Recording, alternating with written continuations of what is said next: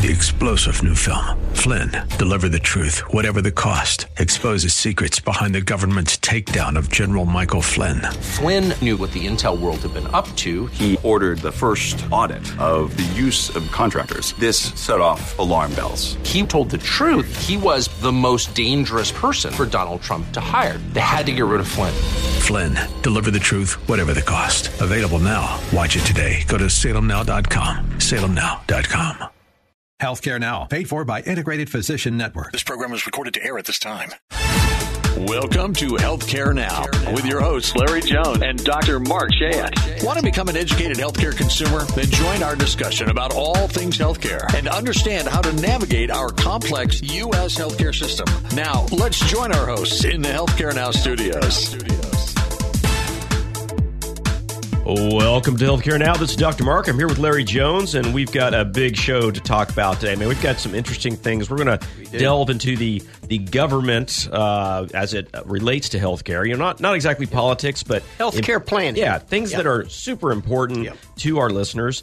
But I did want to report in, last week was match week for the medical students in the U.S. Okay. And so I just wanted to kind of go over, I know that's a bizarre concept to many or something they may not have heard of. But I think our listeners will be interested in this, Dr. Mark. Yeah, I don't want to talk about everything, all medical school, but this is an interesting piece. So students, they go to college, they get into medical school, right, and then at a point during their fourth year, they apply to go into a specific specialty, specific type of residencies. And there's a whole bunch of them. And if you think about every kind of doctor you've ever had to go see, it fits into one of those boxes. And sometimes they do multiple residencies. Sure. Yeah, you're right. So you've got your fourth year. You basically put out there a nationwide application, and you direct it to these different programs. Okay. And typically you direct it to one specialty. It might be family practice. You might go to two if you haven't decided, maybe you want to go into psychiatry or internal med. Okay. And you're basically putting it out there to get interviews.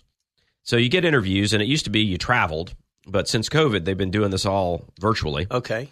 And then once you do all your interviews, then you make a list of, you rank those programs that you interviewed at. So maybe you interviewed at 20 programs. And you to your interest rate and all that. Yeah, so this is my first choice, my second choice. And the programs do the same thing. They rank the students that they met. Okay. And then the national ranking, it's the the NMRP. Yeah. So they actually officiate this and run the computer program and match up the people to where they're going to go. Okay. So a couple of crazy things. On the Monday of match week, each student gets an email, and it either says, congratulations, you matched, but they don't tell you where. Okay.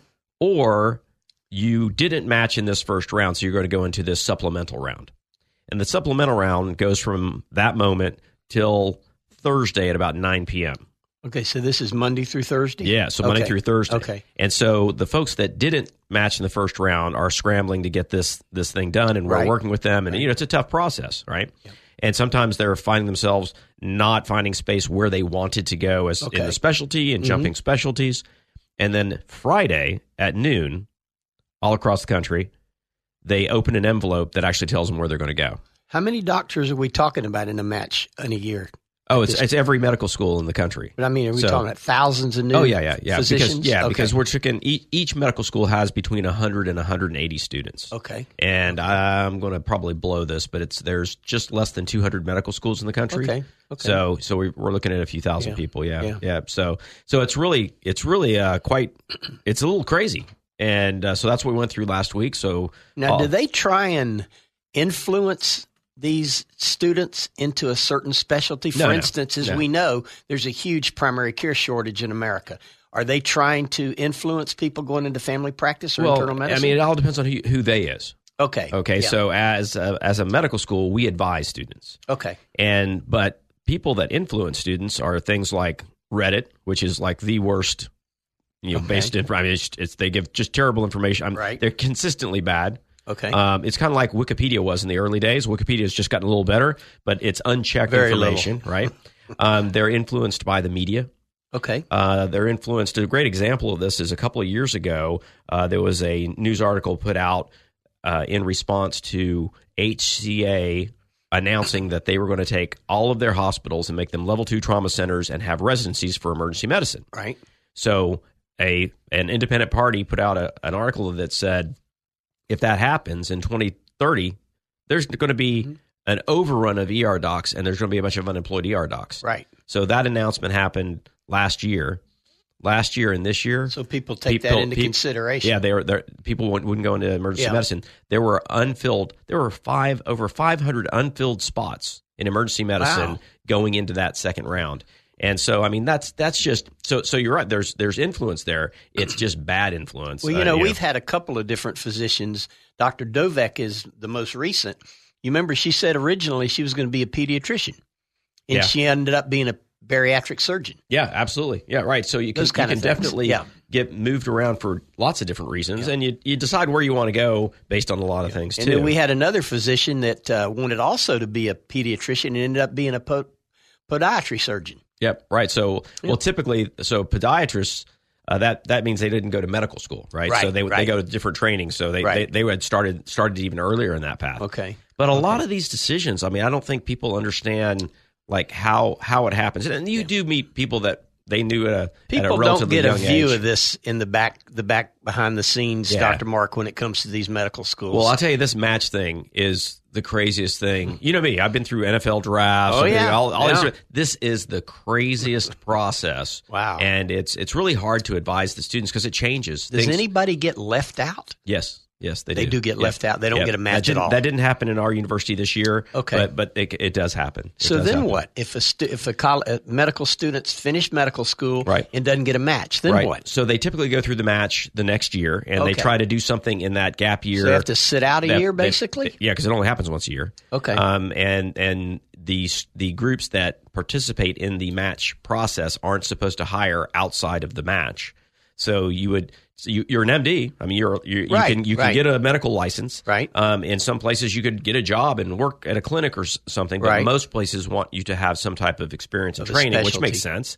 And then you could be what you call board eligible, right? Explain what that means, Dr. You can't be board eligible until you get through the residency. Okay. Right. Okay. So that's the whole point of the board. Right. So each residency specialty has their own board. And so when you complete the residency and complete testing and shows then you're board eligible to be taking the exam. Correct. Is that correct? That is correct. Okay, yep. I got it. So it can be the ways that these things are decided are tough. And so during that gap year, they might do volunteer work, they might do research.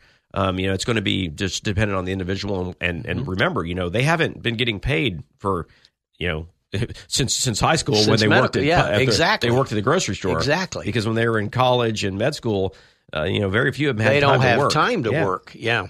So especially med school. Right. So they were looking residencies the first time they start getting paid. Interesting. And so you could have a year where you're sitting on a few $100,000 of debt and you're not making a penny. Unless you've got a family member that's trying to be a physician and gone through this, or you're a physician yourself, it's really rare to give a back behind the scenes input to our listeners on this, Dr. Mark. Yeah, and, very interesting. And it also bring up a good topic in that historically a lot of folks did come from families that had medical, and that's changing a great deal. Okay, and we come up with a whole bunch of reasons why, but at the end of the day, these students they've received less passive advice and direction. Than these folks that grew up in a household that had mother and father that were physicians or nurses or PAs, and they could give them. I mean, it's just like again, I'll go back to the NFL. We know certain families that produce 3 NFL quarterbacks. Sure, it's not just genetics, right? It's knowing how to work with the system. Nothing nefarious, just how to work with the system, how to get the right training. Now, what about foreign medical schools? How does that fit into this thing? Foreign medical graduates can apply, and they can be in this match. They can be in the match. And that's a discussion that we're having because we do have American-trained physicians that are not getting positions that may have been given to foreign medical graduates. Right. Now, licensure, it depends. Some can't sit too well with the American medical community, I wouldn't think. Well, it's a mixed bag, though, because some of these it's very competitive, Some of these are American students. They're just trained outside of the U.S. Right. And others are students that trained and have citizenship elsewhere. Okay. So it's that back and forth of, land of opportunity and are we looking out for our own? And there's always, I think in almost any profession, there's a balance of that. And that is a discussion, and it's not. There's no right answer there because you can't say one is better than the other. All you can say is, if all other things being equal, most programs are going to look for an American trained person. Okay. There are some programs that, based on your passport status, right. We've got we have 1,000 physicians that we're in our IPA. Yes. Many of these are foreign physicians. Right. Many are foreign medical graduates graduates. And a lot of them did their residency here in the U.S. Right. and they're all board certified here in the U.S. Right. But now I was talking to a physician the other day, and one of his colleagues trained. It is as highly trained as a physician can get. Okay. In Iran, and who is now in America, legally in America, working in America. Right. And he's got licensure in the United States, licensure in several states.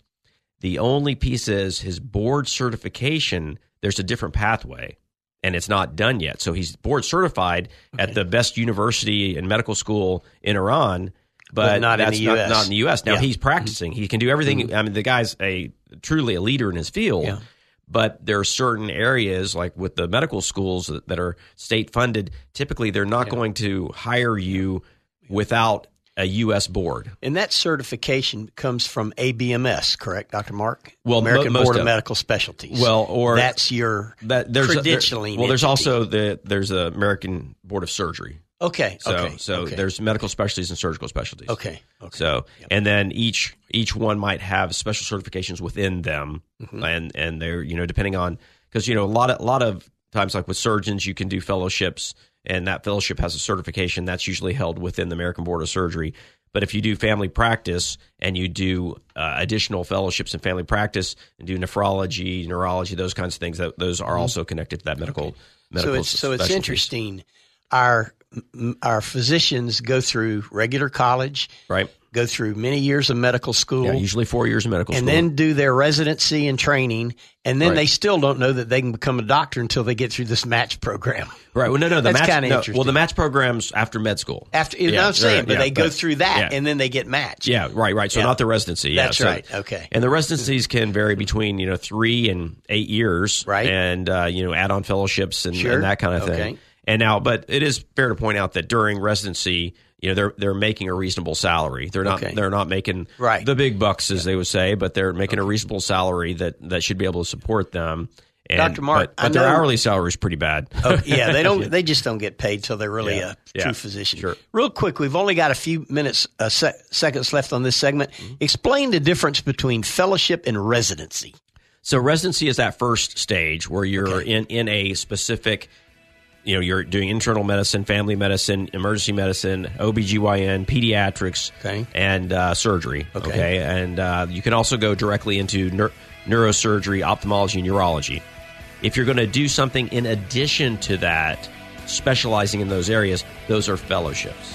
And they're just typically governed by a different organization and may have additional certification and testing that you have to do to be actually certified in those areas. Very interesting, Dr. Mark. What a good view to our listeners on behind the scenes, how physicians actually become physicians. Yep, like I say, match week, crazy time. Yeah.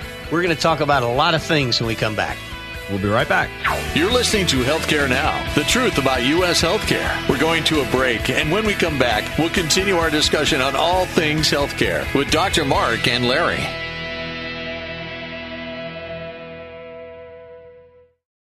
Navigate the healthcare process like never before. It's Healthcare Now with Dr. Mark and Larry Jones. Join us at 7 o'clock Thursday evenings for a great discussion on all things healthcare. Healthcare Now, Thursday nights at 7, and now Healthcare Now Extra, Saturdays at 11 a.m., only here on The Answer. Take The Answer with you wherever you go. TheAnswerOrlando.com. Tune in, iHeart, and Odyssey.com. News, opinion, passion on the go. AM 950, FM 94.9. The Answer. Welcome back to Healthcare Now, the truth about U.S. healthcare. And now let's head back into the Healthcare Now studios with Dr. Mark and Larry. You're back in the studio with Dr. Mark and Larry Jones, and we just finished up a little background on how your child becomes a doctor. That was great, Dr. Mark. That. And now we're going to go into something really important, Larry. And, you know, again, we talk a lot about the governmental side of medicine. I think that's really important. Yes. It's in the news a lot. Yep. Sometimes accurately portrayed, sometimes not. Yep. But we've got some very important things that are coming up and some really interesting announcements. So let's just jump right into that. There really are. You know, Dr. Mark, we're going to talk about 3 pieces, and let me just name them, and then we can jump into each one of them. The first one that, as you know, every year the president puts out his fiscal budget. And we're talking about the fiscal budget for 2024. Right. And within that budget, the Health and Human Services, HHS, has proposed a $1.7 trillion budget, which is about 8% over last year. Okay. There is a hearing tomorrow with the Senate Finance Committee to discuss that budget with the senators. Right. And so, so just to cover, so HHS, they are CMS, which is Medicaid, Medicare. CMMI. Part of Medicaid. Yep.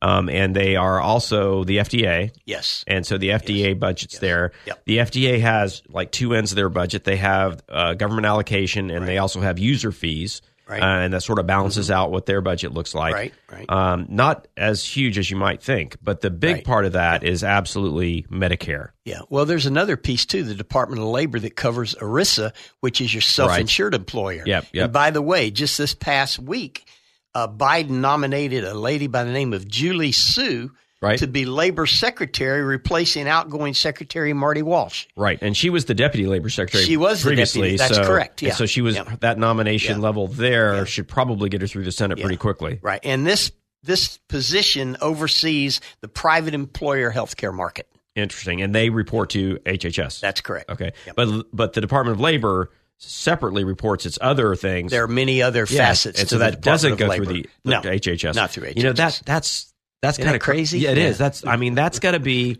Well, you know, I gave a talk on the FDA to my students the other day, and just looking over the different things that they do, it just doesn't really make sense. Well, let me bring it down to the state level. You know, here in Florida, if you want to be an insurance company, you have to go through the Office of Insurance Regulation, the OIR, which used to be called the Department of Insurance here in Florida. Right. But if you want to do a self-insured plan, it has nothing to do with the OIR. It's the Department of Labor in Washington that oversees ERISA. Because of ERISA. That's right. And it's still different, but that's how they do it. Yeah. So that breaks down what you were just trying to talk about. And in a sense, that's a bit of a loophole that we've discovered, right? So that you can put together an insurance product that you can deliver to employers. But that's we're kind of getting a little off track. But so that's a big change that's happening up. But let's talk a little bit about CMS specifically. Yeah. Okay. You know, when you talk about CMS, it's Medicare and Medicaid. Yep. And just this past week, CMS released their enrollment numbers for Medicare, Medicaid, and the Children's Health Insurance program called CHIP. Yep, CHIP program. As of November, there were almost 92 million people enrolled in Medicaid and CHIP in the U.S., Dr. Mark. Wow. That's 1 in 4 people walking. Right. And so the CHIP are going to be 18 and under, right? Yeah, that's correct. And making a certain amount per year. Yep, it's 130% of the poverty level. Right. Yep. And that's been around for a long time because it used to be called S-CHIP.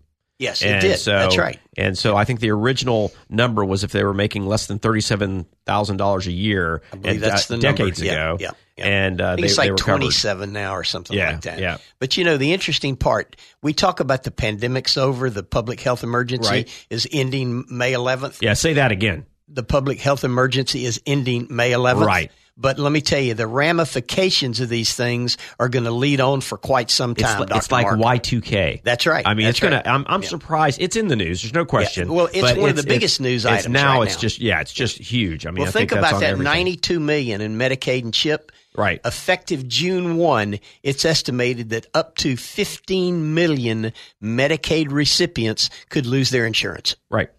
And interestingly, that has a couple of effects. 15 million. Because right now, their insurance is being paid by the government. Yep. That money is going to taxpayers. Third parties. That's right. Yep. That are going to cover, that manage that. Most Medicaid is managed care in most states. Yep. So Centene's a big company. Centene's the largest, and the financials on Centene came out the other day. Mm-hmm. They're expected to lose 2.2 million members, costing them $11 billion in top-line revenue. Isn't that crazy? So that's one company. Yeah. $11 billion in revenue, which is interesting because you could say, well, that's $11 billion. That's not in the budget, right? That's because right. it's not being spent. Right. But I'm not going to be feeling sorry for the insurance companies because they've been planning on this all the way along. And they've been making bank during the pandemic. They've been killing it at the expense of taxpayers. Yes, 100%. But the thing that is kind of staggering to me is during the pandemic, 2.5 years ago, since the pandemic started and the laws allowed due to the public health emergency that if you get into Medicaid, you can stay there. Yes, right. Until May 11th of this year. So if you've been in there 2 years and you really wouldn't qualify because you have to qualify based on income every month. Every month. 23 million people have grandfathered into Medicaid since the pandemic, Dr. Mark. Yeah, and so you look at that number of people, and some of them had short-term losses where they lost jobs and then they become reemployed. And if they were really clever, they'd have gone back to work. Well, and many of them did, but they stayed in Medicaid. Right, they stayed in Medicaid. And, and the employer didn't have to fund their health insurance. Exactly. Yeah. And so that's going to change. Yeah. So that's going to blow back to the employer who's going to have all these folks say, hey, I'm not covered anymore. Yeah. Well, the lowest number that they're projecting is about 5 million.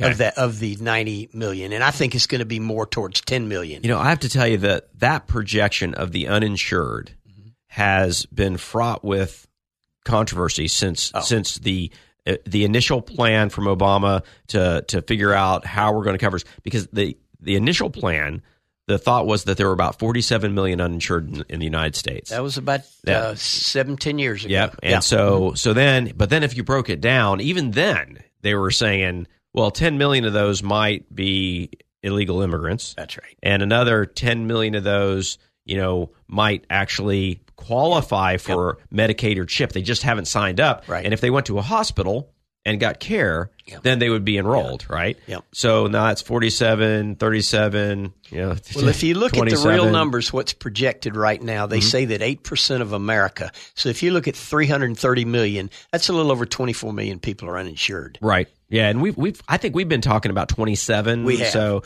so that seems to jive, but when you have stats like that, that's sort of my caveat. When we're reading these numbers, it's the kind of the general idea of the numbers is important, but you can pad this in either direction, absolutely. Right? And you can say that what percentage of folks that are going to lose their coverage are just going to remain without coverage and go with the risk. Yeah, well, they're expecting about 500,000 of these, whatever the number is, that lose Medicaid to go into the ACA program, right? The Affordable Care, Obamacare. Well, yeah, they're kind of in it now, right? I mean, they're with supplements because the supplements are going away. True. And that's right. And so we've got, and if we separate out just the Medicaid and the CHIP, if we just look at all the uninsured, but when the number was 27,000 and Obamacare opened up and they got like an enrollment of 11 million. Right. And of that 11 million, only a small percentage of that were part of that 27,000. That's right. Since we've been on the air, the ACA had about 10 million lives. Now it's 16 million. Right. And that's just in the little over 2 years we've been on the air. And it's not 16 minus the 27 is what I'm getting at, right? Not at all. It's because a lot of folks are just working through that as a way to access Blue Cross Blue Shield and all the other plans, right? But that's the other piece that's going to go when those subsidies go away. Folks that have been on the marketplace, they're going to be paying normal fees. Yeah. Right now, if you remember last year, Obama cut the subsidies or the premiums even for people that didn't have a large subsidy in half. Yes. I mean, and you're looking at for an individual that's not high risk, isn't particularly old, single, was paying for a good program $800 a month. $800 a month. Yeah. And now it's down to $400 right now. Right.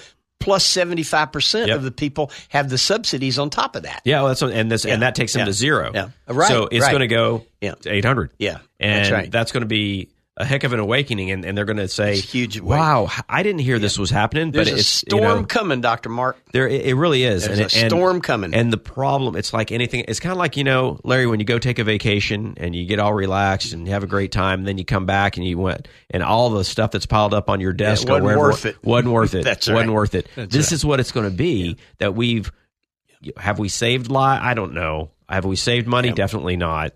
But now, what's the blowback going to look like? Let's talk about that for a second. I was reading a very interesting article the other day about the states that actually expanded Medicaid. You still got 14 states that have not. Florida's one of them. Correct. primary care usage went up, readmissions went down, but the overall cost of healthcare didn't move. Interesting. Isn't that interesting? Yeah, let's go over so when states with Obamacare, states were encouraged to take on a new set of it was dropping the age requirement. That's right. Expand their Medicaid. And in Florida, our governor at the time said, well, we're going to get some subsidies from the feds, but it's going to go away, and this will bankrupt the state. It would absolutely There were over 1 million Medicaid eligible recipients in Florida, and the cost would have been more than our entire state budget. So I look at that as a great example to something you and I talk about all the time, that medical care and cost is regional. It's not the same state to state. It is. And if you go to a less populated state like Nebraska, then it made great sense for them to take the federal money and expand Medicaid. Right. But when you look at states like Florida that are so large and like Texas are so large, it would literally bankrupt them. I talked to one of our state senators just recently who's on the Healthcare Finance Committee for the state. Right. And he said, Larry, we will never expand Medicaid in Florida. No, we can't. We can't. That'll never happen. It's one of the largest parts of our current state budget as it is. It's about 40%. half. 40%. Yeah, a little over 40%. Yeah. So there's no way expanding it, with and we're at about $108 billion budget in Florida. Right. And over $45 billion of that's Medicaid. Yeah. No, it's not a surprise at all. But let me talk about, we talked about Centene losing 2.2 million members. Mm-hmm. Elevance, which is Anthem, is going to lose about 1.1 million. United Health, 600,000. Molina, almost 400,000. And CVS Health, Aetna, almost 300,000. Those are the 5 big ones that are going to lose the most in membership. Yeah, and they really are. I mean, they sort of dwarf all the other ones. And you know what's interesting? Centene is in the ACA business now. Just got in it last year. Right. Molina and CVS Health, Aetna, got into the ACA business last year, knowing this was coming when the public health emergency ended, so they can convert these lives over and keep them. Yeah, well, I mean, they're going to lose a number of them. They are. And then the question is, but that's not necessarily going to harm them. That's just a group that they're not going to be covering. Yeah. That's going to harm the system at large because I would imagine that ER visits are going to go back up. Yep. Primary care visits are going to drop back down. Mm-hmm. And, that's going to happen, whether or not you had expanded Medicaid. And those 4+ million lives represent over $25 billion in lost revenue to these 5 companies, Dr. Mark. Like I say, I can't cry. I don't think we could handle that kind of loss. Right. More of the same when we get back. You're listening to Healthcare Now, the truth about U.S. healthcare. We're going to a break, and when we come back, we'll continue our discussion on all things healthcare with Dr. Mark and Larry.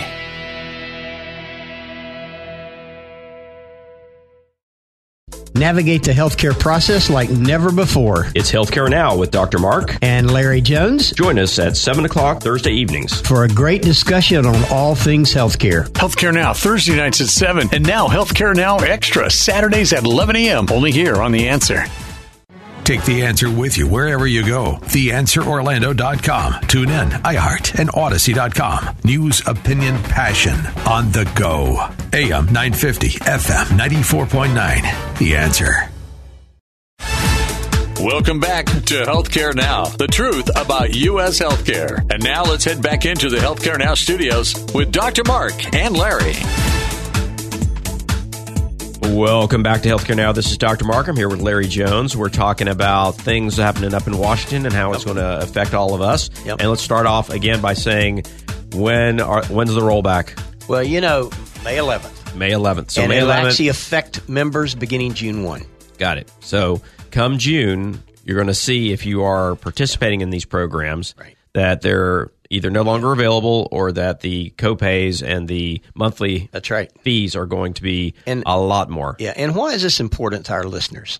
Dr. Mark, all these funds are funded by taxpayers' dollars. Sure. That's why it's important to understand. It's important to everybody, and then even more important to those people that are on these programs because they're gonna get caught with pants down. Yep. And if there's and honestly, you know what's going to happen because the reason these are new members into this insurance arena is that it was free. That's right. And the reason they were staying out of it is because it was expensive and it was breaking their budget. That's right. Well, their budgets haven't improved. Yeah. Well, if you remember when the ACA first came into play, it was mandated that everybody had to have health insurance. Remember that? Yeah. You had to check that little box on your taxes, or you would be dinged $600 or $800 on your income tax. Which no one was. Which nobody cared. Yeah, right. Yeah, right, yeah. That's right. They did. So then they did away with the mandatory requirement, and so people that said, "I'm 29, I'm invincible, I don't need health care," they dropped it. Yep, they dropped it. But let's talk. We've talked about Medicaid, and again. We've kind of highlighted where there is a storm brewing here, Dr. Mark. Sure. And it is going to be, they think that 24 million, 8%, that could double in America if we go back. We could go back to the old numbers of 7 to 10 years ago in uninsured. Uninsured. Well, I think that's what's going to happen. I think you're going to get a rebound effect, and it's a little bit artificial. Because we probably didn't really know the real number to begin with. That's right. And so now we're going to see this rebound and going to have to estimate exactly if, were we accurate or not. But it'll be a big number. It'll be impressive. And we talked about Medicaid. Let's talk about Medicare. On March 7th, the White House published a preview of a proposal intended to address the Medicare Trust Fund and the Medicare insolvency. As you know, right now, we've talked about this numerous times on the air, Dr. Mark, that the Medicare Trust Fund is expected to be insolvent by 2028. Right. They've moved it around a little bit over the last couple of years. It was 2024. They've bumped it up. But the president's proposal is intended to extend the life of the Health Insurance Trust Fund for Medicare by 25 years, Dr. Mark. And how might they do that? Okay, let me go through some of these. Okay. The first one is by increasing the Medicare tax for those earning more than $400,000 from 3.8 to 5%. Right. And so the Medicare tax is what you see on your paycheck every time you get it. That's right. Your Social Security, your Social Security FICA, tops out. And, right. Social Security tops out after at 7.5%. Yeah. 7.5%. And then, so that goes away once you've made a certain amount of money. But now you're going to pay 5% on Medicare. Plus, if you're in Medicare and earning an income of a certain level, you're paying even more on the Part A and B deductible. Oh, yeah. Sure, absolutely. So that's the first one. The second one is to close loopholes that currently allow some high-income individuals and businesses to shield their income from the Medicare tax. Right. So one of the things, and I'm not sure if it's going to affect this or not, is if you have a business and you make it an S corp. Right. You can then claim a certain earnings, such as under $400,000, and then everything above that is not going to see the Medicaid tax. That's right. It's not counted. So now this is looking at business that are shielding by claiming it's neither earned income or investment. Is that? I have to ask. That is exactly correct. That is exactly correct. That is exactly correct. I tell you, Jamie, my accountant, he has really taught me well. Taught me well. That's great. And then the next one, the Inflation Reduction Act, the IRA, that was passed last year by the Biden administration, has proposed that we go to 10 drugs and cap them off at a price, and then 10 more in 2024 and 2025. Now they're saying they want to escalate that. Right. And they want to increase the number of prescription drugs that we can negotiate that would reduce the cost of drugs to the Medicare program. That's probably the most effective move. I like that program. And it does... it's affecting the producers that are delivering these drugs, and we've been talking about those for all the years we've been on air. That's where there's a big money sink. Well, Dr. Mark, we've been fortunate in our family that we haven't had to do a lot of drugs. Right. But there are families out there that are buying drugs like Eliquis, Trilogy, albuterol, Ventolin. These are $500-$600 a month. Yeah, and until recently, insulin. Yeah, and insulin that just went down from $300 to $400 a month, and that's to maxed at $35. Right. So that's an example of what we're looking at doing with these other medications. But see, the difference in that Inflation Reduction Act on the insulin, it didn't lower the cost of Medicare. Right. Medicare just picked it up. Right. What we're talking about here is actually lowering the cost of drugs. Point. Yeah. So at that, you're right, because the pharmaceutical companies were still getting paid the normal amount. The taxpayers just shared a larger piece of that on the insulin. No, absolutely. Great point. So that's really important. Mm-hmm. And then the Inflation Reduction Act requirement that drug companies, these PBMs, these pharmacy benefit managers, they get enormous millions of dollars in price reductions, in rebates. Right. And they're trying to make like the commercial insurance, that those rebates go back to the Medicare beneficiary. Right. No, that they actually go back to the beneficiary to reduce those rates. Gotcha. These are some of these are good. The only one I don't like is increasing the Medicare tax from 3.8 to 5%. Well, and I suspect that's the one that's going to get squashed. Exactly. Because you have to look at the folks that are voting on these things, and they're the ones that are going to be affected. And when you're in government and you're getting paid, it's kind of hard to hide your income that same way. But, it's interesting. Those are some of the things that Biden wants to do to reduce cost to try and shore up the Medicare trust fund. Yeah. But on the other side, he's doing things like requiring coverage of behavioral health without cost sharing to the member. So that's, again, going to tax the government side and taxes. Yep. But it's a hard argument to get too riled up about because of the need that's there. Exactly. But I see where there's a balance. And then the second one, obviously, is limiting Part D cost sharing on certain drugs. Once you're in Part D, you get into a donut hole after you've spent X amount of money. Right. And then until you spend X amount more, you're paying full price. Right. And then you go back at coverage at 100%. They're trying to reduce that donut hole. Right. So, again, that'll be money coming out of taxes. Cost. Yeah.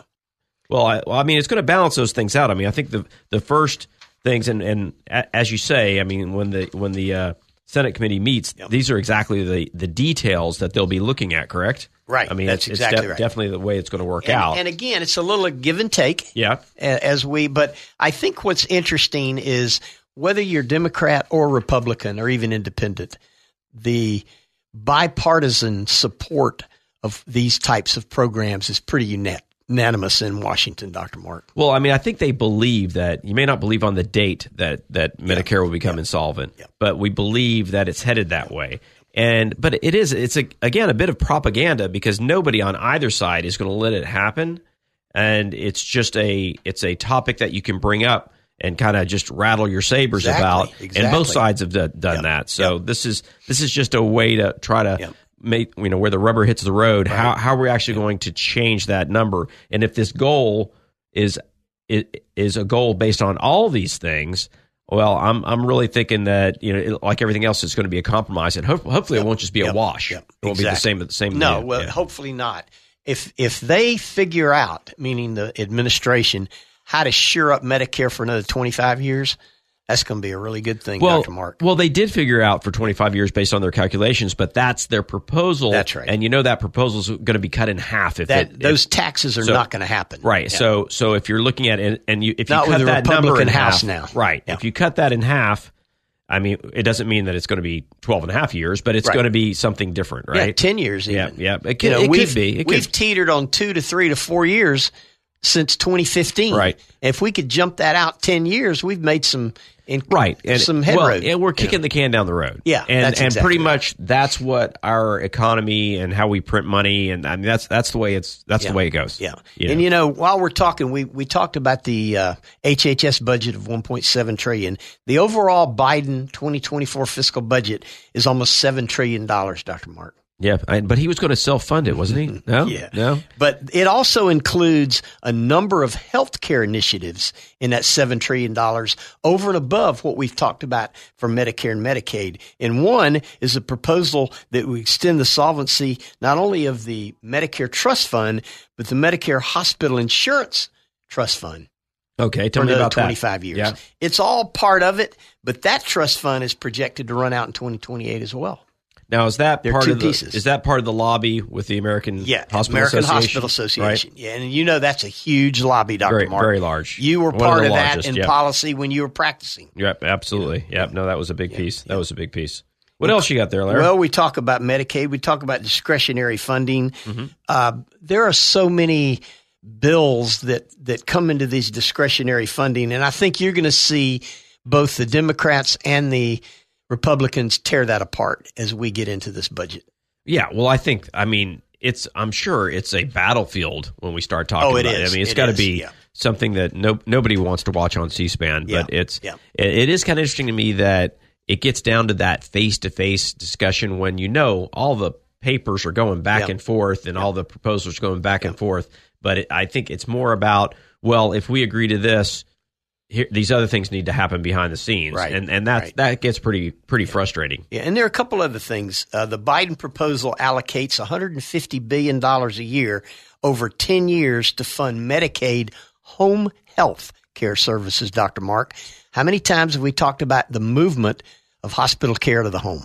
So they're adding money in. So the hopes would be that that's money that they're going to save on the other end. Absolutely. So it's not going to be, it may be a zero-sum type of Maybe proposal. it's an investment, but overall you're going to save a lot of money. Right. Yeah. And we should remind the listeners that typically the Medicaid portions are shared costs between the states and the federal government. That's exactly right. So anything that happens there has to be agreed upon state to state. Yep, exactly. So that may not reach, every state. But, you've got so many private insurance companies heading into that home care market.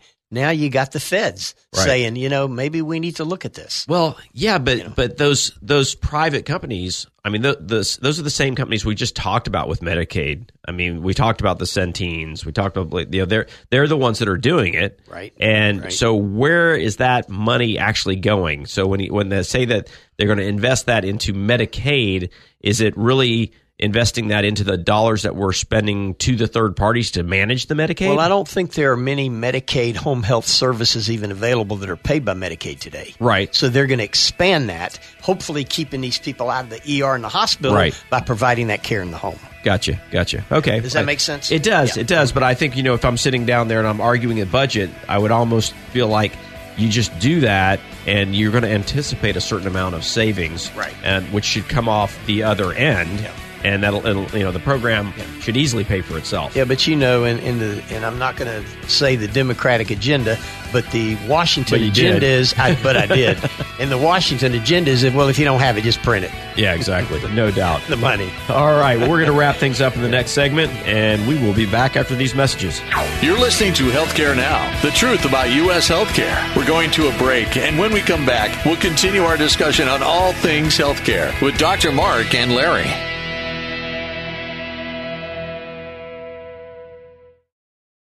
Take The Answer with you wherever you go. TheAnswerOrlando.com. Tune in, iHeart, and Odyssey.com. News, opinion, passion on the go.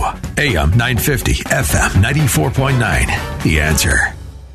Navigate the healthcare process like never before. It's Healthcare Now with Dr. Mark and Larry Jones. Join us at 7 o'clock Thursday evenings for a great discussion on all things healthcare. Healthcare Now, Thursday nights at 7. And now Healthcare Now Extra, Saturdays at 11 a.m. Only here on The Answer. Welcome back to Healthcare Now, the truth about U.S. healthcare. And now let's head back into the Healthcare Now studios with Dr. Mark and Larry. You are back at the Healthcare Now studios with Dr. Mark and Larry, and we're on segment 4 here. I'm already tired, Dr. Mark. I got to tell you, I don't know. This was more. It's probably what time I went to sleep last night, but this seemed more draining than some. And it's not like we're not bringing out a whole bunch of bad news. These are just facts and budgets. And, and I guess anytime you start talking about doing your taxes and making your family budget, these are. It just brings it right there to the center of the conversation. Well, it's interesting. It shows a trend of where our government is going in the way of socialized medicine, Dr. Mark. It does, because if we're putting more and more money into those government policies. Yeah. But I've always argued that you can have your cake and eat it too here. And one of those ways that's being done is, in as much as these are government dollars going into healthcare, they're doing it through a bunch of intermediaries that are actually capitalistic, right? Without a doubt. And I'll tell you that, we talk about different people over history. Well, they're private companies, just like you said. They're private companies. That's right. And they're one of our target areas where we feel like the profits are a little robust, right, and need to put some more back into the system, right? Because at the end of the day, the taxing, if you will, is through the taxes. That's right. And so if we're going to bring that back around, we talk about these groups that are making huge bank in our capitalistic society, and we can applaud them. But when it comes to healthcare, if we're going to go and admit that healthcare isn't just like every other business, and it's really a compromise, because maybe healthcare is a right. Well,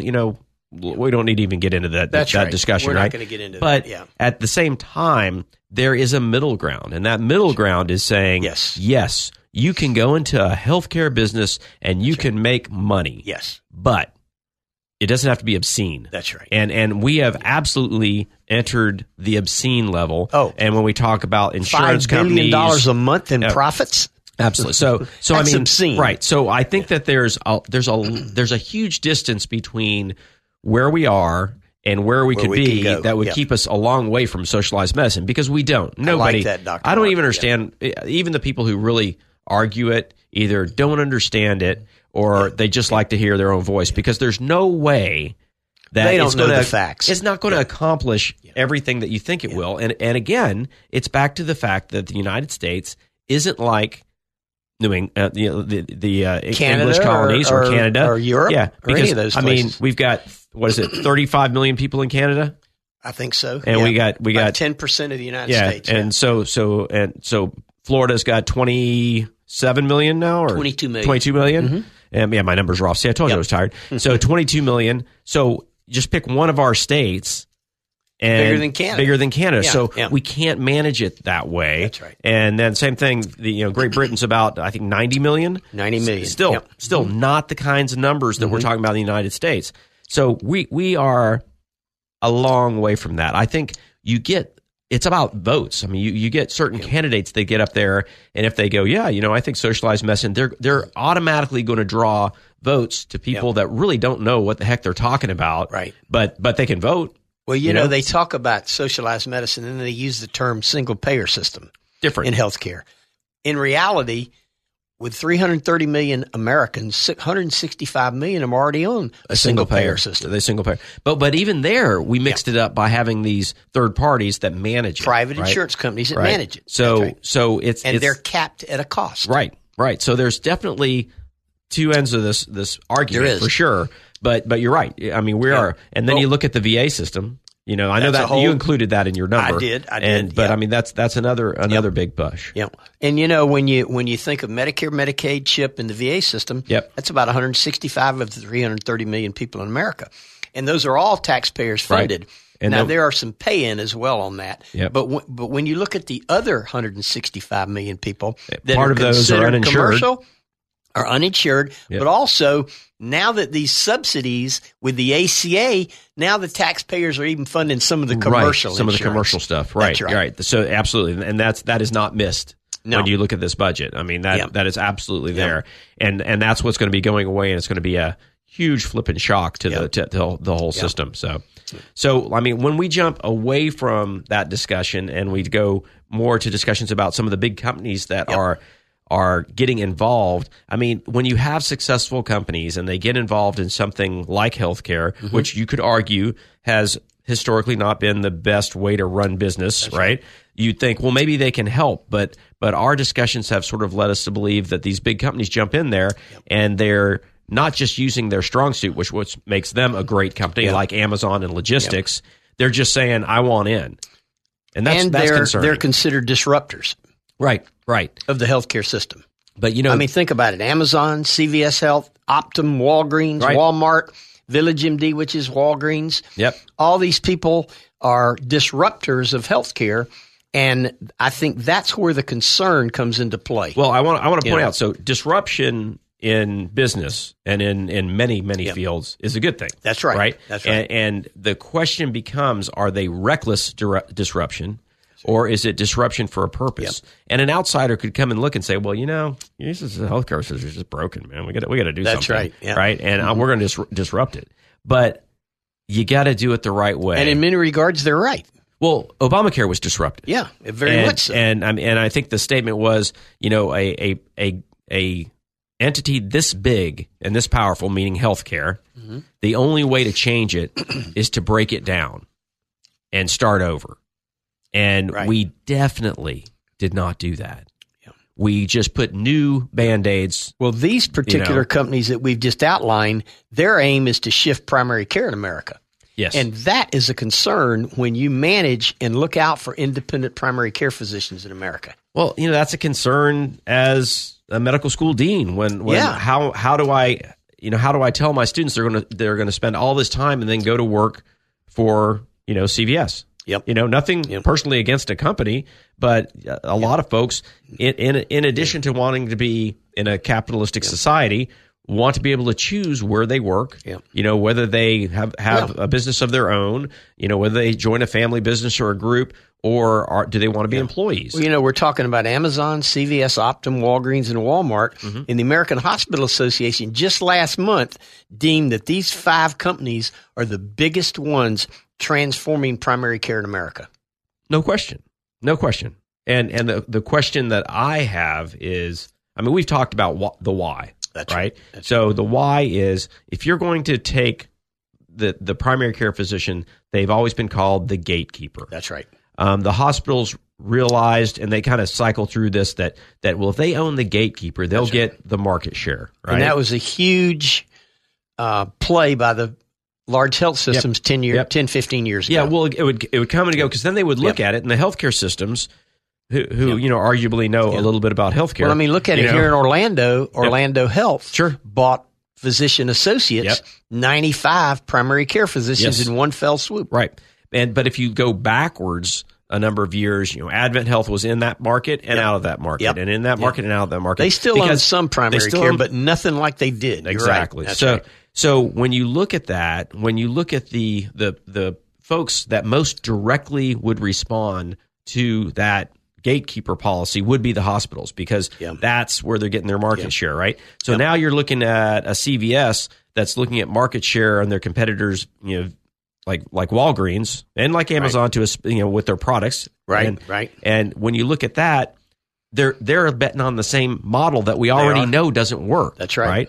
And my concern is that the level of reimbursement that goes towards these primary care physicians that are working for these companies is really inconsequential in their budget. Salaried at that point. Oh, they're totally salaried. That's right. And then it's just going to be. I suppose if they wanted to share in the wealth, then maybe they become really well paid. But I don't think that's the way that's going to go. That's not the way because it's historically, since physicians still cannot unionize, they can't discuss what their fees are with each other. So it's not like they can get together and say, "You need to pay us more, or we're walking out." And venture capital firms get into something for one reason. Yes. Money. Yes, absolutely. Now let's talk about these 5 guys: Amazon, CVS, Optum, Walgreens, and Walmart.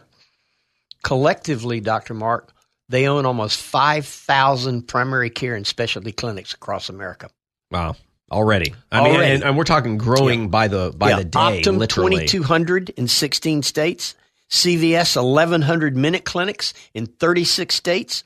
Walgreens, Village MD is up to 680 clinics across the country in 26 markets. Amazon, 221. They just bought One Medical, primary care. 221 clinics in 20 markets. And Walmart, they have opened up 32 Walmart health clinics within their own Walmart facilities. And that's just been in the last few months. I mean, in the last 3 years. Yeah. Well, that they got to that number. Because they've been talking about it for a while. Yeah. But you can see how quickly they could move. It's crazy. And I think the only reason this isn't double that number is they're still trying to see how this is going to go. Yeah. Now, the next question becomes are we talking about primary care physicians, or are we talking about PAs and ARNPs? Because that was been a long time argument that we're going to see the primary care physicians going down in number and the extenders acting as those gatekeepers with some type of purview over that. And isn't that the only way that a primary care physician can keep up with his panel today?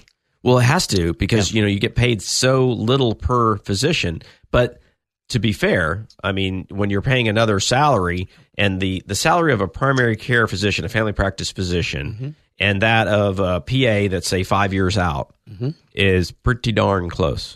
Now, it gets a little bit skewed, because if the PAs go into specialty training and do, like, if they work with surgeons and whatnot, they are bringing in more money to the practice and sharing in that as well. So that bumps it up. So if you just looked at extenders that did primary care, you're still going to see there's a number of $1,000s in income difference, right?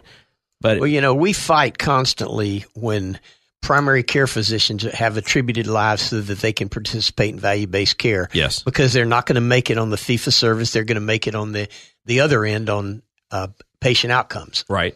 And, just so you know, Dr. Mark, beginning tomorrow, the IPA Association of America, TIPA, national conference is here in Orlando. Oh, is it? Back here this year? And it's Wednesday, Thursday, Friday at the Orlando Hyatt Grand Cypress. Gotcha. And I'm speaking tomorrow at that conference. All right. We could just play a few of our episodes. You could just go sit back down and hit play. And what's interesting, one of the panels that I'm moderating, I'm bringing in Blue Cross, Cigna, Humana, and Aetna's key C-suite people to have a conversation about value-based care. All right. And now, are they going to be mostly looking at that ACO side? Or yes. Yeah. Okay. All right. Gotcha. The ACO side. Yeah. Interesting. Well, that the conversations, I mean, it's good. We keep connected. I think, we talk about this all the time that we have the opportunity to have sponsors and we're going to grow that. But we're not going to change how we speak because we're not after anybody. We just want to see that the consumer knows where these dollars are going. Absolutely. And it's really just about sharing the news and we give our opinions as we see fit. But we'll have a great conference, and I'm sure we'll have a lot to talk about when you get back. We will. Great show. I enjoyed it. We'll see you next week. Okay. Thank you for joining us today on Healthcare Now. To find the answers you are looking for or have a question, you can reach Larry and Dr. Mark by emailing your questions and comments to follow us at healthcarenow.us. And we'll continue our discussion same time next week on navigating our complex healthcare system on Healthcare Now. 3-star General Michael J. Flynn, head of the Pentagon Intelligence Agency, knew all the government's dirty secrets. He was one of the most respected generals in the military. Flynn knew what the intel world had been up to. He understood its funding. He ordered the first audit of the use of contractors. This set off alarm bells. The explosive new documentary, Flynn, Deliver the Truth, Whatever the Cost, uncovers the facts behind this scandal. Flynn told the truth. He was the most dangerous person for Donald Trump to hire. I find out the worst enemy that I'm going to face in my life is right here in America. They took my assessment and they wanted me to change it. And I was like, I'm not changing it. They had to get rid of Flynn. With in-depth interviews, archival footage, and never-before-seen personal records of the man behind the headlines. I just felt like I was drowning. Flynn, Deliver the Truth, Whatever the Cost. Available now. Watch it today. Go to salemnow.com. salemnow.com.